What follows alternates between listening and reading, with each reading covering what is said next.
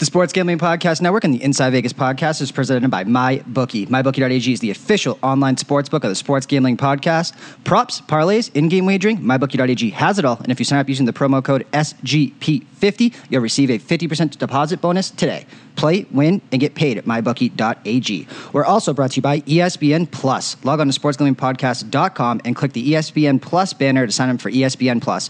College football, college basketball, MLB, soccer, and exclusive UFC fights. You can't even be a real sports fan without ESPN Plus.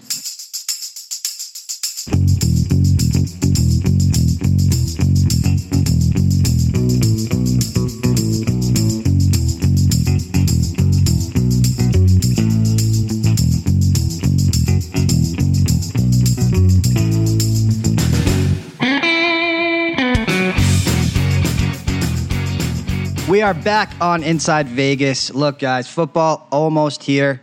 Not quite here yet, I promise. We are getting to all the off-season discussions. I encourage you to go check out last week's off-season story narrative line with the White Whale. But we are digging into UFC 240 this week with Daniel Levy, co-host of Half the Battle on iTunes, one of the best UFC podcasts I have ever come across, owner of BestFightPicks.com. Does commentating on the regional scene as well as sponsoring fighters, does everything and everything in the space when it comes to betting inside mixed martial arts. And there is nobody better at breaking down fights. The way he breaks it down so quickly, so in depth. I think you guys are going to absolutely love this. We break down everything, UFC 240 co-main event and the main event, as well as the big picture stuff, philosophy, what to take away from what, how you can start your UFC handicapping, whether it is trends when it comes to weight cutting, MMA, math, public bet percentages. We break into it all with UFC 240. Again, upcoming this Saturday. This is Daniel Levy of BestFightPicks.com and co-host of Half the Battle on iTunes. Joining me on Inside Vegas with the upcoming UFC 240 event, nobody else in the biz I would rather talk shop with. Daniel Levy of Best Fight Picks, host of Half the Battle. My man, I was looking at our Skype history before when I was looking up your name to call you. It's been a while since we talked, man, a little over a year ago when we did kind of the evergreen handicapping episode when we were doing the niche market series, looking at, how some things are different and everything like that, man. So first and foremost, so good to have you back on. How's everything with you, man? Everything's going amazing, man. I'm stoked to be back on here. It's really cool to see the success you've had since the last time we talked, man. Really looking forward to that documentary dropping, and let's talk some fights. Yeah, man, let's do it. Before we get there, man, I want everyone to go back and listen to that evergreen episode, of course, because there was so much good info from you when it comes to the philosophy of UFC handicapping. But let's kind of gloss back over that, man, and get a little introduction of you and kind of, what has led you to the Best Fight Picks, professional mixed martial arts. I know you're doing, or mixed martial arts handicapping, I should say. I know you're doing commentating as well on the regional scene out there, and kind of how your love for this sport grew.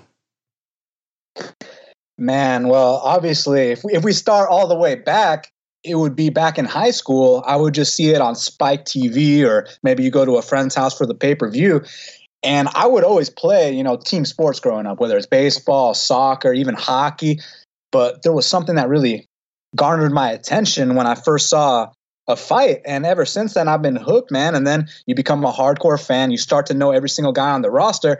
And then it becomes a thing where, hey, man, I'm watching all these fights. I might as well get paid to watch them as well, Christian. And also one of my best friends happened to be, one of the best sports bettors I've ever seen in my life. If you actually go back and check out the first episode of Half the Battle we did in January 2019, I have that guy on my show, my boy Prince Ali. But he kind of got me into the betting side. And then, man, I've just been hooked ever since, trying to perfect the strategy. What really got my name out there was the underdogs. And last year, I kind of got away from that a little bit. I was really intrigued about the max bets. I was kind of capitalizing on mismatches. But even when you think you have a mismatch in your hands, sometimes the 40-year-old knocks out the 26-year-old, as you saw with Uriah Faber versus Ricky Simon. So it kind of shifted my strategy back to what got me to the dance in the first place. And that's the underdogs, man. And that's what I've been doing this year.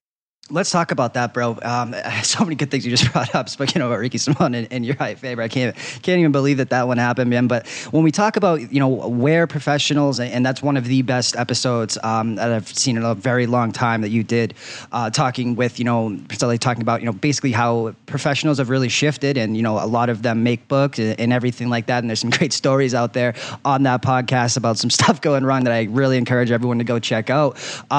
When you talk about that next level of it, how have you kind of seen this UFC betting game evolve? And it's the hardcore fans have genuinely always been, it's been engraved, with the ties to Las Vegas that the UFC has. You'll always see betting lines underneath there, kind of regardless of the platform, and even ESPN kind of allowing that was a little bit of a shock. I know they're trying to break into that, but how have you kind of seen the UFC betting game evolve, since you got started in it?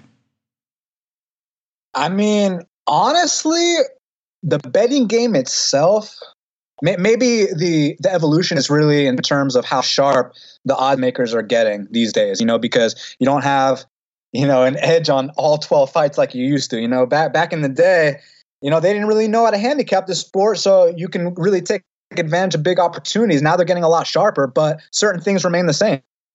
You still need to go out there and find those underdogs that are going to take care of biz. And, in terms of the evolution, the things that stay the same are the basic principles of gambling. I mean, your money management better be on point, your discipline, all those kind of things. You can't fuck around just because the sport's changing. But that being said, you got to be a little bit more open-minded these days. I had kind of a old school philosophy about, parlays are a bookmaker's dream, this and that. And they are. But the thing is that when you're talking about MMA and you do a 2-team parlay, and I used to be against parlays for the longest time, but this year I've actually been killing it with parlays. But my main strategy is still the underdog guys. You know what I'm saying? But let me make this point. When you're betting a parlay in football, a 2-team parlay, I mean, it's not just as simple as 2 teams. I mean, it's the 2 full teams. You're depending on all these different guys, and one guy on that team might go and fuck it up. But here in MMA, when you have a 2-team parlay, it literally is a 2-team parlay. You're literally depending on those 2 people. So my mindset's kind of changed a little bit. I'm kind of more open to it. I still prefer underdogs. I think straight betting is the way to go long term, but I've definitely changed my stance on parlays, and I think that there is some value in the 2-teamers these days. And yeah, like I said, man, you don't have to depend on, a 2-teamer in football might be how many people play on the field at a time, Christian? 11 on 11, man, 22. Yeah. Okay. 11 on 11. Do you understand what I'm saying here? Instead of just 2 and 2. Or 1 and 1, excuse me. So I've actually changed my stance on the 2-team parlays. That's one thing that's evolved. Yeah, man, I want to echo that because I think the last time we talked, I think you still kind of had that position. I made the case for it, but it's so true, man. And it goes back to everything I say kind of every episode and what I try to do every sport, no matter what. I find the niche markets and I try to eliminate as much variance as possible. And that's why really, MMA, specifically UFC handicapping, has really kind of launched kind of how I do things. That's why I bet baseball first 5. I only want to bet pitcher versus pitcher. That's why in the football markets, I tend to focus on player props because it's eliminating that 11 and 11 to, one-on-one, matchup specific stuff like that. You'll have switch outs, all that type of stuff. But that's really the biggest thing I've ever taken away from this sport is really trying to eliminate stuff as possible. That's why I kind of lean into the round props because styles make fights, as cliche as it is. But, you can kind of take judging out of it if you think it's going to go to decision, and that's where the 2-team parlays come in on the female overs, all that type of stuff. So cannot echo everything that you just said, really any more than you just did, my man. But let's, break this down even further with this upcoming card. UFC 240 off the heels of 239 and some pretty wild, fight cards that have come out of this lately. I want to pick a fight. Again, I'm not going to sit here and have you do your show on my show before this. You have an amazing show with Shaq that I know is going to come out later this week for 240. But I want to kind of give you the floor and have you kind of pick out a fight that illustrates kind of your points to this. And kind of can illustrate, how you break down a UFC fight and kind of if that differs from, fight to fight. If you look at the odds, I know that a lot, when we've been talking off screen for a little while, something that we've really kind of taken a little bit more into consideration has been public betting odds. And, the thing with UFC, when you go look at a Dom Best, you go look at a Sports Insight screen, you look at the ticket counts compared to, a baseball game, I mean, God forbid, a football game, to this point of fight week on the main event of the night, Frank Edgar Tucker and Max Holloway, you're looking at 989 tickets, where if this was a football game, that would be in the tens of thousands on the prelims. I mean, you're looking at the Dawodu fight at 89 tickets. Is, public betting percentages something you've been trying to take into a little more consideration? Do you largely discount it? What's your kind of take on, public versus square, recreational percentages, all that stuff? I mean, man, I used to put so much more stock into that, but there's something I've noticed, the guy that wins all the time can lose, and the guy that loses all the time can win. So I really try to gather my thoughts first and kind of block all that outside noise. I don't want to be influenced by, what people are saying is the mush this week and this and that. I kind of just try to take it. I kind of put blinders to all that shit, man, and just handicap it for myself. So, like, for example, this weekend, I mean, you can buy my bets at bestfightpicks.com, obviously, but since we're on the Inside Vegas podcast with my boy Christian Pina, I might as well give some info. You know what I'm saying, man? So look, there's this matchup in the featherweight division between Gavin Tucker and Seung-Woo Choi. And when it opened, they had Seung-Woo Choi. He was about plus 165, maybe even plus 150. And the interesting thing about this matchup is that this kid Choi, so in his debut, he went over to Russia. He fought one of the top Russian wrestlers in Russia. He got out-wrestled the whole time. And I think as a result, they're favoring the Canadian here because they just saw this kid get out-wrestled by, a kid who, Evloev, by the way, if you don't know who he is, he's pretty damn Khabib-like with his ability to scramble on top. But what I'm getting to here is that because of that one performance versus style that has absolutely nothing to do with Gavin Tucker's style, the public was loving Gavin Tucker, but some sharp action came in on Choi's way because Choi actually has some advantages in this spot. Unlike that fight with Evloev where he had to worry about the wrestling, here with Gavin Tucker, now all of a sudden he's got a big size advantage, he's got a massive striking advantage, and Gavin Tucker is known for going in there. He kind of has a little bit of a poor man's Dominic Cruz version, likes to hit and run. But the one time Gavin Tucker stepped up in competition and he fought Rick Glenn, I mean, let me give you a little preliminary info. On the regional scene, Gavin Tucker was going out there fighting guys with losing records. I'm talking the fight before his UFC fight, he fought a guy with a 7-9 record. Then he goes in there against Sam Sicilia on that UFC debut. And Sam Sicilia, this was his last UFC fight. So he was a shot fighter. And Gavin Tucker, he kind of put on a clean performance. He went out there, won that fight, got his arm raised. But you go back and you watch that fight, Sam Sicilia literally throws zero resistance at him. So it was almost like Gavin Tucker got to go out there and front run, just like he did on his regional scene days.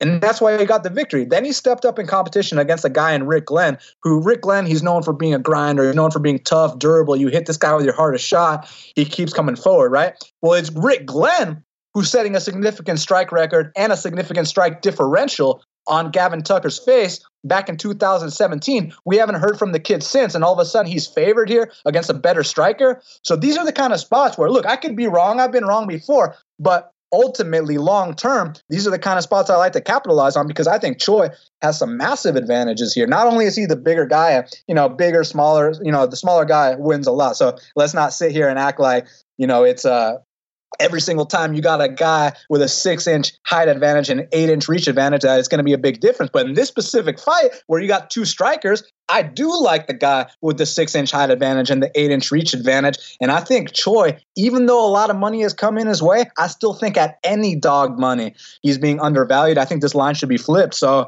I would recommend taking Seung-Woo Choi at dog money, my man. My man. It is music to my ears when I hear somebody talk with passion with us about a sport betting that you do. And breaking down is only you can, bro. And I want to ask you about that. Styles. Every day one handicapping, the two things you'll hear are styles make fights, striker versus grappler, in dog or pass situations, right? I want to talk about styles, man, because a couple weeks ago, there was a good example of this when we talk about Chance Kuntre and Nardev. I mean, I looked at this fight, right? And I looked at Chance as just pretty much a worse version of Michel Prazeres, even though Nardev got that, huge upset victory. Yet, there was a chance because there was not a lot of tape on really all of these guys that Chance would be the better wrestler. Turned out that he was, but stylistically, it looked like a great fight for Nardev, but just could not get it done. How do you take the stylistic matchups of stuff like that in place, or do you feel it's kind of almost a largely overblown issue, or kind of what your thought process is when it comes to styles make fights as a theory?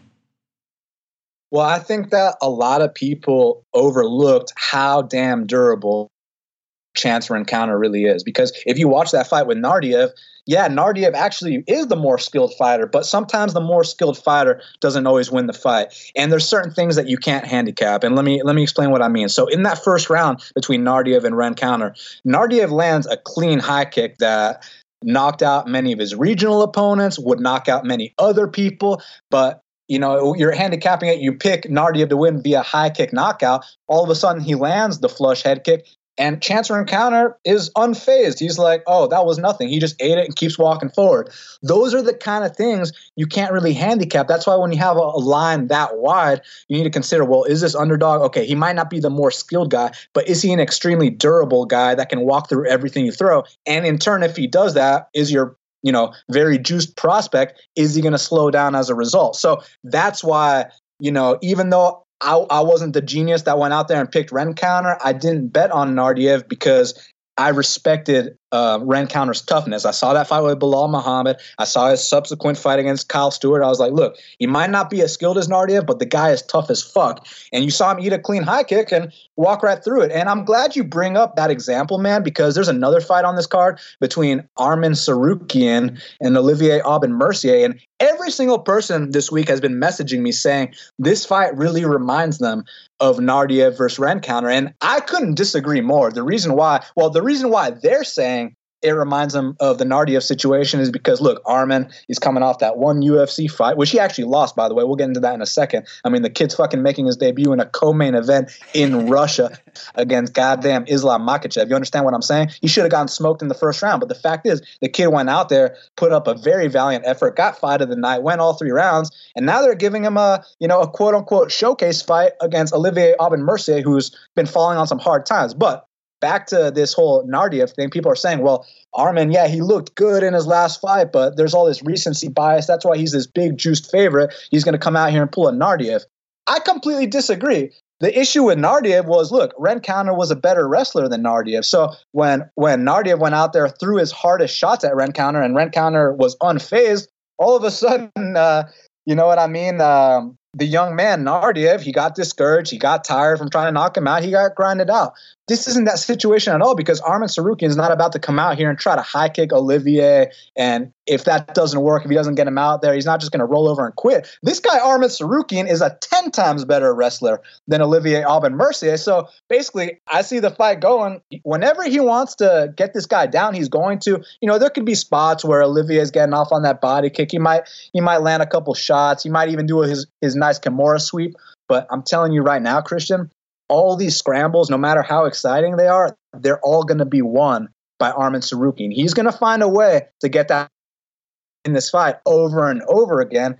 And I just don't see it being a Nardiev situation because we knew Nardiev's weakness was the wrestling. Even going into that UFC debut against Prazeres, he rocked Prazeres and got taken down shortly after.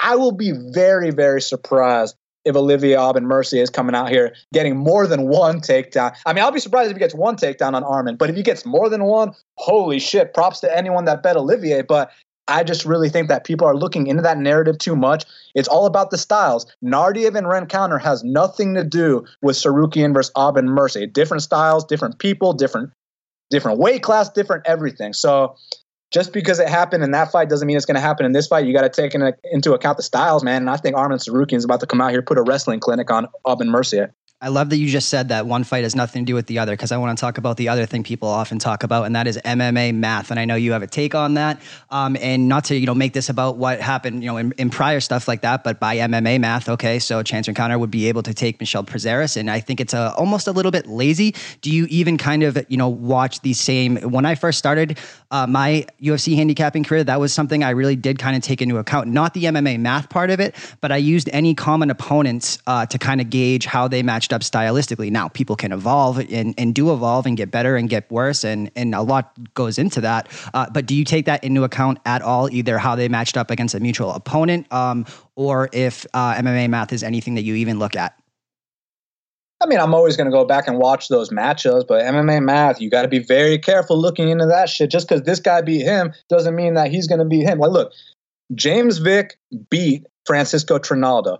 Francisco Trinaldo beat Paul Felder. Paul Felder beat James Vick. So I just don't see why oh, well, A beat C, therefore A is going to beat B. And it's total bullshit. You got to look at the styles at hand, how they match up stylistically, look at the number, factor that in, take it from there. I love it, man. Completely agree with you. There's a website out there, I think it's like MMAmath.com, that you can put in any fighter and it'll tell you basically how they're the greatest UFC fighter of all time by using MMA math. And it's so funny to go in there and see that you can put, Elkins in there, or you can put anybody in there, or Elias or whoever, and it basically gives you like how they could be, whoever in their division. It's one of the funniest things out there. Let's break into these two main events, man. We have Frankie Edgar, probably my favorite, hands down UFC fighter of all time, going up against Max Blessed Holloway. And, Holloway, when he moved up, I thought, man, we may see a even better version of him and the best that he ever looks.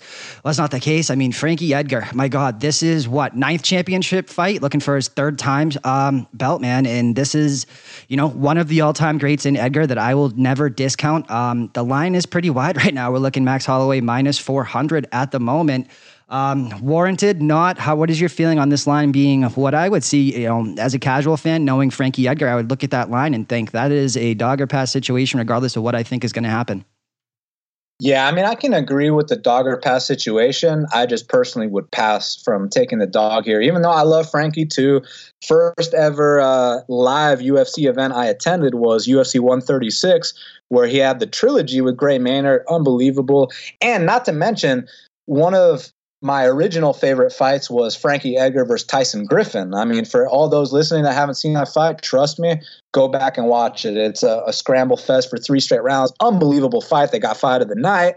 Was one of the first fights that really introduced Frankie Edgar to the public and let them know, like, hey, not only is this guy one of the most exciting, not only is he one of the toughest, but this guy could be a potential future world champion. And the fact that not only did he become a future world champion, but Christian, he became a champion at 155 pounds. This guy's 5'6". You'll never see a 5'6" guy win the 155 pound belt in this day and age. And back when he did it and he dethroned the great BJ Penn, who, nowadays, a lot of the newer fans, they only see BJ on the 7-fight losing streak. They don't understand who he was back then, back when he was the welterweight and lightweight champ. BJ was a fucking legend at the time. He looked unstoppable at lightweight. I mean, that performance against Diego Sanchez and Kenny Florian, we were thinking, oh man, he's just going to run through the little guy, Frankie Edgar. You know what I mean?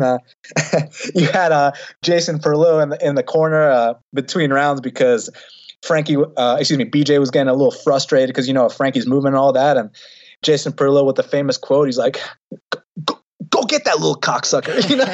Yes, I remember that. I'll never forget that shit, man. But all that aside, man, the reason the line is as wide as it is because Max Holloway represents that new generation of featherweight fighters and just championship caliber athletes. Frankie Edgar's an amazing fighter, but the reality here is that anytime he stepped up in this day and age, he's gotten badly beaten. And I know someone can counter me and say, well, what about that time he beat young Yair? And this is very true. He did go out there and destroy Yair Rodriguez.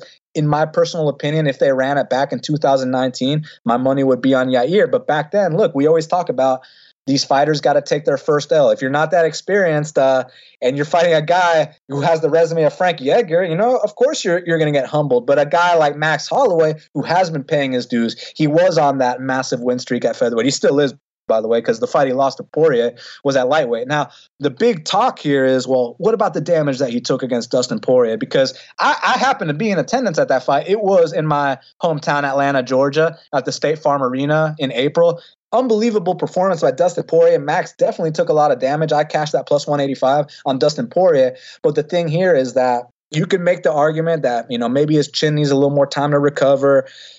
Plus the weight cut down to 45, maybe he's going to be a little more susceptible. I just don't think Frankie Edgar packs that kind of power. I know he knocked out Chad Mendes, who's currently retired. I know he knocked out Gray Maynard, who's been knocked out a bunch, but I just don't see him doing that to Max Holloway. However, the interesting caveat here is that most of the guys Max has been fighting don't have a takedown threat. That's what's so intriguing about this fight to me, is that this is the first, I'm going to say real wrestler. That's no disrespect to a guy like Ricardo Lamas. That's no disrespect to the jiu-jitsu of Brian Ortega or even a Jose Aldo, who's a black belt as well. I'm just saying this is the first, D1 wrestler that Max Holloway has I believe, ever fought. Maybe not since Dennis Bermudez all the way back in 2013, but since then, different this Holloway, is the first D1 wrestler fought. What's that? Different Holloway. I almost feel like they're two different people from, when you talk about Holloway of old to, prior to the 13 fight win streak. I mean, it's not even the same guy. It's just when you look at the resume and you want to sit down and watch tape on, okay, who's a guy that has a similar style to Frankie Edgar? You're not going to put on the Anthony Pettis fight. You know what I mean? So you really have to go back, whether it's the Ricardo Lamas fight, whether it's the Dennis Bermudez fight, which I thought Max Holloway won. So it's been a long time since we've seen him fight someone with that takedown threat. And, if you're going to the betting window, you think like, hey, man, Frankie can totally come out here and expose that part of his game. Then maybe you are justified in taking that shot. But the thing is, okay, let's say he gets a takedown or two. My question is not if he gets a takedown or two. My question is, what does he do with those takedowns? Can he hold Max down and maul him? Can Max get back up? And if he does, will he have enough energy to maintain his distance, get off on his volume striking? Those are the big questions here. The reason I don't think Frankie's takedowns are going to be as effective, and I could be wrong, I've been wrong before, Christian, but the reason why I don't think they're going to be as effective is I saw Frankie Edgar against a ghost named Cub Swanson in April 2018. That was his last fight, by the way. So he's coming off over a year layoff, and he couldn't even take this guy down once. And to take it a step further, Christian, this is a guy who he fought 4 years prior, and he took him down 7 times. So if that's not a sign of a decline, I don't know what is, because it's not like Cub Swanson got that much better. Cub Swanson was on the worst run of his career when they fought the second time. And Frankie, I mean, maybe he was coming off. Actually, what really happened was he was coming off a concussion protocol because he got knocked out by Brian Ortega the month prior. He just had some personal things going on in his life. He wanted to go out there and get a win. There's a specific reason behind that. We can talk about that another time. But I was just not impressed with what I saw from Edgar. So even though Holloway's making that quick bounce back, we don't know exactly, where his chin's at, this and that. I really wouldn't put much stock into that. This guy's Hawaiian. Those chins regenerate. I got Max Holloway. I think he's going to put a lot of volume on the great Frankie Edgar and possibly get him out of there. Yeah, man. God, man, you break down these things so well. Look, Frankie Edgar power. He's knocked some guys out, but he's the best point fighter I've ever seen in the UFC. He's a volume guy, and kind of when I look at this matchup for him, Holloway just does everything a little bit faster, a little bit better, and with a little more power at this stage of Frankie Edgar's career. I want to get onto the co-main event, but I want to ask you this one last thing about this fight, because it's the one thing we did not talk about, and that is the weight cut of Max Holloway. We've seen this time and time again. Depleted himself, had to pull out, has been barely able to stand on a scale. The reason I liked him against Poirier a little bit, didn't bet it, but I just thought, man, there's a real chance that we see an even better, less depleted version of Max Holloway. Obviously, props to Poirier, anybody that bet him, of course. Are you worried about that weight cut when it comes to, him having to do this all over again? Nah, man, this is a professional we're talking about. This is a long-reigning champion. This is a guy who has aspirations to be one of the pound-for-pound best. So I really don't see a guy on Max Holloway's caliber coming out here missing weight or this or that. And even if he makes it and it's a struggle, I still see him having the right people behind him to put that weight back on properly, rehydrate, go out there the next day and be able to perform. So I'm not really putting much stock into this weight cut. But, at this kind of price, obviously you can always wait until after the weigh-in, man. No one's in a rush. There's no gun to your head. You know what I'm saying? You're allowed to sit back and wait. But I personally, before the fact, do not think the weight cut will be an issue, Christian. All right, man. Let's talk about Cris Cyborg making her return since her loss to Amanda Nunes against undefeated Felicia Spencer, man.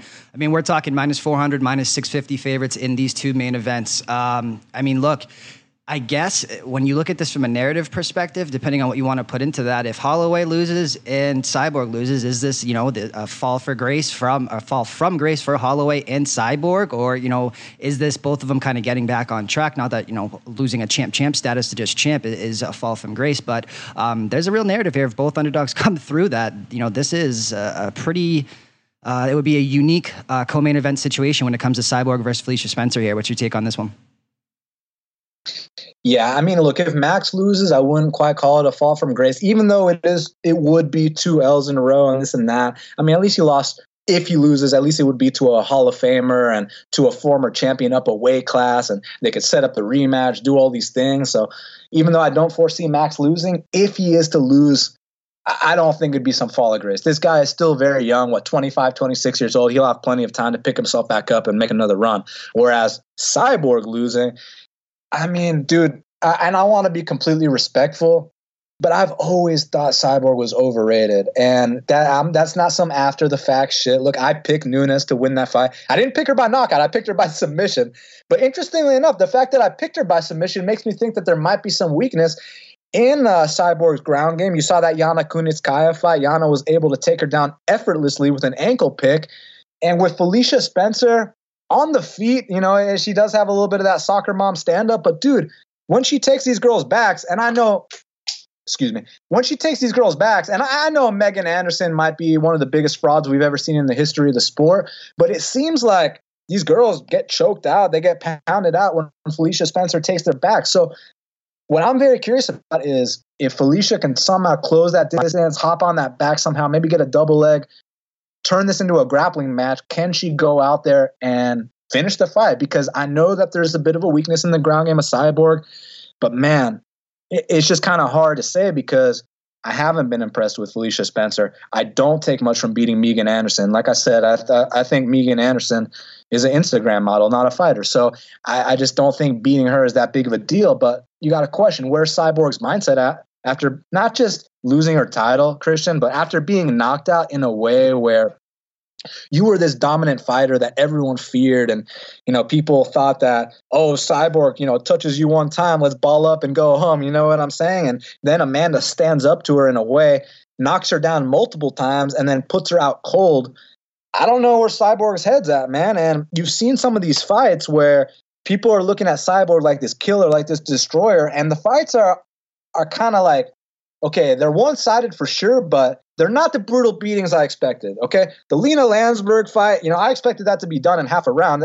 She made it to the second round. The Tanya Evinger fight, you're seeing girls go out here, absolutely mop the floor with Tanya Evinger. Tanya's going into the fourth round with Cyborg. Holly Holm, you just saw her get head kick knocked out in the first round. Holly Holm's going out there taking Cyborg 5 rounds. So I just kind of don't think Cyborg is, you know, the person that people say she is. I think Amanda Nunes is that person. I think Amanda Nunes is the world beater in all women's MMA, not Cyborg. But that being said, she probably still has enough to come out here and beat Felicia Spencer. I mean, look at the price tag. It's there for a reason.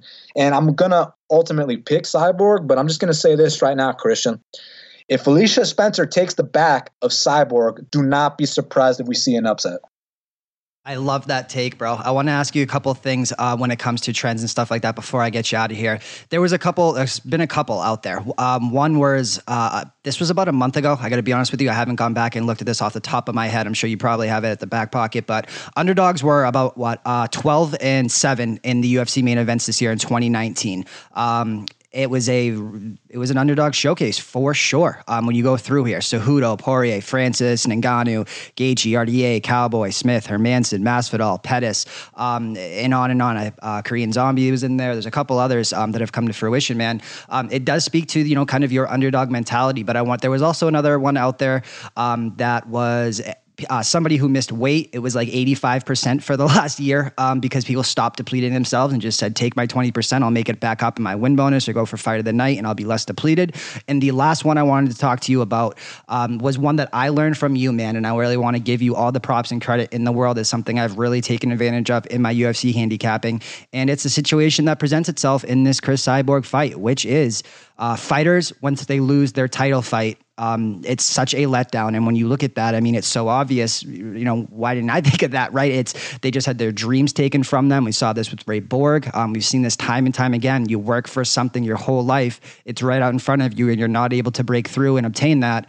It can be a, you know, mental killer. Any of those that we talked about, you know, do you really put any stock into, or is everything kind of a unique case by case basis before I get you out of here, bro? It is definitely a unique case-by-case basis, but you can always factor stuff from those examples you mentioned, you know, the coming off the title fight loss. I mean, you know, it's not 100%, right? But you just really gauge the motivation of where they're at. I mean, these fighters all have one dream. I know there's certain guys that just want to stack the paper, you know, make nice money, get in, get out, that kind of thing. But the majority of the fighters, right now. Exactly, right? He doesn't even know what he wants. But look, the majority of these fighters, you talk to them, you ask them what their dream is. Their dream is to be a world champion, right? So you make it to that stage where you get the chance to accomplish your ultimate dream, right? Your ultimate goal. And not only do you lose, but you're battered, you're beaten, and now you got to come back and make that climb all over again. I mean, it makes sense why these guys can be unmotivated coming off the title fight loss for sure. So definitely when they're coming off that title fight loss, pay close attention to the shape they're in, the stylistic matchup. Obviously, that's paramount. The betting number is also one of the top things you got to look at, man. And then as far as the weight missing thing, so you got to be careful with that, okay? Because there was a fight between Brian Ortega and Renato Moicano, right? And Brian Ortega, he was the last person to weigh in. He looked like death. I mean, we were like, yo, man, you better pull out of this fight, dude. You looked awful. And we're like, oh, man, let's fucking bet the house on Moicano. You're telling me this dead guy is going to come in here and win the next day? What you guys got to understand is how a fighter looks on Friday does not determine how they're going to look on Saturday, because these guys have their weight cutting processes in a way where, let me just give you a personal example, because I sponsor fighters, and I'm not going to actually name this guy I'm talking about because I don't want to put him out there like that. But one of my sponsored fighters, who he's fought in PFL, he's fought in LFA, all these things, right? Actually, one of his past opponents is headlining a Contender Series tonight, but that's a story for another time. But so I was with my sponsored fighter, right, on Thursday, which was weigh-in day. And I mean, dude, like, I have to drive him everywhere. The guy's cramping up in my car. Like, we're like, just hang on, man. Just breathe, buddy. You know what I mean? We got to put ice on his head. I mean, basically, it looked like a dude where, you rush him to the hospital and get him a bag full of IVs because the guy looks malnutrition and all malnourished, all these things. It's like, oh, man, he looks like in really, really bad shape. But then the next day, well, let's not even talk about the next day. But then after he weighs in, guys, there's this big window where these guys are able to put that weight back on. And a lot of guys have their own methods to do that. And they come in the next day looking like a completely different person. So my sponsored fighter, who, was on death's doorstep on Thursday, the next day he goes in there on Access TV Fights and puts on a fucking clinic and looks like a completely different guy, put on 20 pounds. So you have to be very, very careful when analyzing these weigh-ins. You can't just say, oh, he looks like death, I'm a bet against him. Well, it's not just about that he looked like death on the scale. How did he put that weight back on? How's he going to perform the next day? That's what really matters. So I would recommend more looking at the history of how these guys look on the scales and then how they perform the next day. So, for example, a guy like James Vick, and now, he's kind of at the tail end of his run at 155 pounds. I would recommend the guy moves up to 170. But back before this 3-fight skid, he was 9-1 in the UFC, right? 9-1. That's a 90% win rate. We used to call him Mr. 90%. And all these people had these issues about, oh, the guy cut so much weight. How's he going to perform? How's he going to do this? How's he going to do that? It's like, well, we've actually looked at all his past weigh-in footage, seen how he looked bad, then compared it to the next day on fight day, see how much weight he puts back on. It's a completely different person. These guys are able to go out there and perform. Now, granted, it's not going to last forever because, as you see now, it's finally starting to catch up to a guy like James Vick. But what I'm trying to get at here is that you cannot just put so much emphasis on how they look on the scale, because these guys have methods and ways to put that weight back on and go out there and perform the next day like it never even happened. My man, nobody breaks it down better than you. The last thing I want to ask you about, because we would be remiss if we didn't talk about what this could mean for combat sports and mixed martial arts. It's a sad day in the combat sports department, man. I mean, Russian boxer Maxim Dadashev dies after, sustaining the brain injuries that he did in his fight. It is a sad thing. It's a tragedy thing. I want to ask you about, God forbid, knock on wood. I don't even want to put this into the universe, but this is what it is. If anything like this were to happen, I mean, you're talking about 4-ounce gloves, and truth be told, again, knock on wood, God forbid, I don't know how it hasn't happened yet, and how far this sport has come, being called, human cockfighting in its inception to where it is now. What would this mean for a sport if there was, for this sport in UFC, in mixed martial arts, if something like, what happened to him were to happen inside the UFC's octagon on a national stage, pay-per-view type of level, in front of the world? And, the Jessica Ai situation comes to mind. Overeem against Ngannou. I mean, I don't know how this hasn't happened yet. I'm so thankful that it has not. But, God forbid, if this was to happen, what do you think the impact on mixed martial arts and UFC would be? Well, firstly, just want to send my condolences to the family of Maxim. RIP, man. That's, it's terrible, man. When we watch this sport, I think a lot of people forget what these guys are going in there and doing. If these guys are, trying to take each other out, and it could be their last day ever. So the fact that Maxim went out there literally on a shield, I can only tip my cap to a true warrior, not just in the ring, but in life, to make that walk and get in there. And, knowing that he died doing his passion, I mean, I just got so much respect for that guy. But as far as what would happen, well, obviously we hope that never happens. And the thing is, it's happened on regional scene MMA shows in Brazil and Ireland. It's never happened in the UFC, and hopefully it never happens. And the closest I've seen is, we were talking about this earlier, that Gavin Tucker versus Rick Glenn fight, man. That shit should have been stopped a long time ago.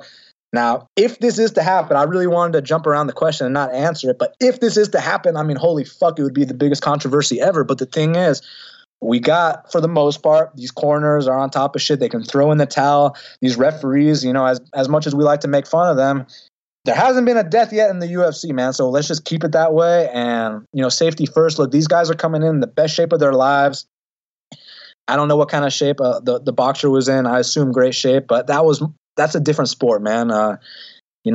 His corner should have stopped that fight. You know what I'm saying? But no, there's no blame here I'm not pointing any blame or anything like that. It's a sad situation. I just hope it never happens, bro. You know what I mean? I hope that the officiating, the refs, the kind of shape these fighters come in, their corners, as long as everyone's on top of that shit, hopefully we can prevent that ever happening. Couldn't agree with you more, man. And again, follow him on Twitter at Best Fight Picks if I can talk. Tell everyone else where they can listen to you on Half the Battle. My God, man, you broke down a bunch of fights in quick fashion and more descriptive than I could ever be, man. So when is the show coming out for UFC 240 on iTunes, anywhere podcasts are found, as well as bestfightpicks.com if you go on and purchase Dan's bets for the upcoming event and any bets in the future, my man. Tell them where they can get at you. Well, firstly, man, thank you so much for having me on. It's always a pleasure to talk fights with you and just talk the betting game with you. You're my boy, and I really am glad, like I said at the beginning of the show, to see you doing your thing, man. I can't wait for that documentary to come out, and I just wish you all the best, man. It's cool to see, like-minded individuals out here doing things the right way, and you know what I mean? Trying to spread the positive message, man. So I really appreciate you, and thank you for having me. And also, thank you to all your listeners, man, for getting to this point in the show. Thank you guys for giving me a chance. I really appreciate that. My show is called Half the Battle, and you can find it anywhere that you find podcasts: iTunes, SoundCloud, YouTube, Spotify, Stitcher, all those places. Just type in Half the Battle, and there's a bunch of other spots too that I just learned that we're on as well. My bets, bestfightpicks.com.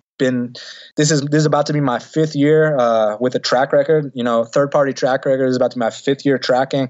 And about to be 5-0 on years too, Christian. You know what I'm saying? So, man, just gotta keep grinding. Just gotta keep my head down.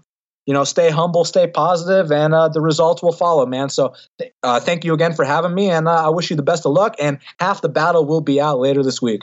Awesome, man. Again, 5-0 on years is no joke. Cheers to you, my man. And again, UFC 240 pay-per-view upcoming on ESPN Plus. And as you know, this show, Inside Vegas, brought to you by ESPN Plus. The fights we talked about, Holloway and Edgar, Chris Cyborg, Felicia Spencer. Want to hear the rest of the breakdowns for all those fights? Go tune in to Half the Battle at Best Fight Picks on Twitter, bestfightpicks.com. Everything you will ever need from a UFC event is by Daniel Levy and his co-host Shaq on Half the Battle. I promise you will not be disappointed. We will talk soon, and good luck this weekend on all your fights, and enjoy them, my man.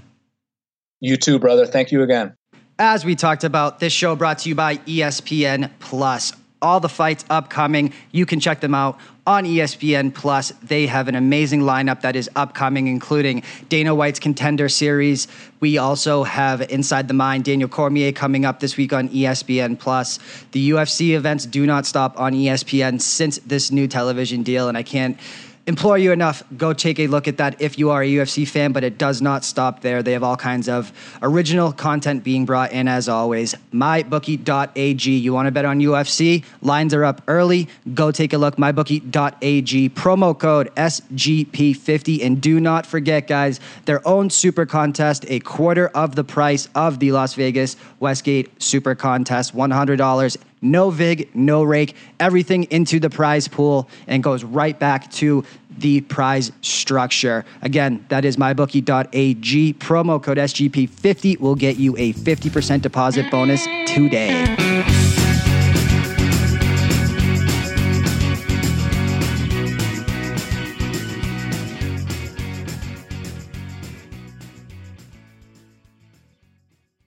I'm craving adventure. Thought we said no vacation this year. Let's take a trip to Total Wine. Tequilas and fruit-flavored vodkas, Chardonnays, Pinots, Proseccos. Wondrous selection, helpful guides, always low prices. Total Wine and more. It's finally spring, and I'm saying goodbye snow, hello adventure. And during the Honda Dream Garage Spring Event, you can get epic deals on your favorite Honda model. Ready to get rugged? Then take the off-road in an all-wheel drive Honda SUV, like the CR-V, HR-V, Pilot, Passport, or redesigned Ridgeline. Want to take a spring road trip? Then check out a fuel-efficient turbocharged Civic or Accord. Say goodbye to winter and hello to a new Honda. Don't miss huge savings during the Honda Dream Garage Spring Event. Now at your local Honda dealer.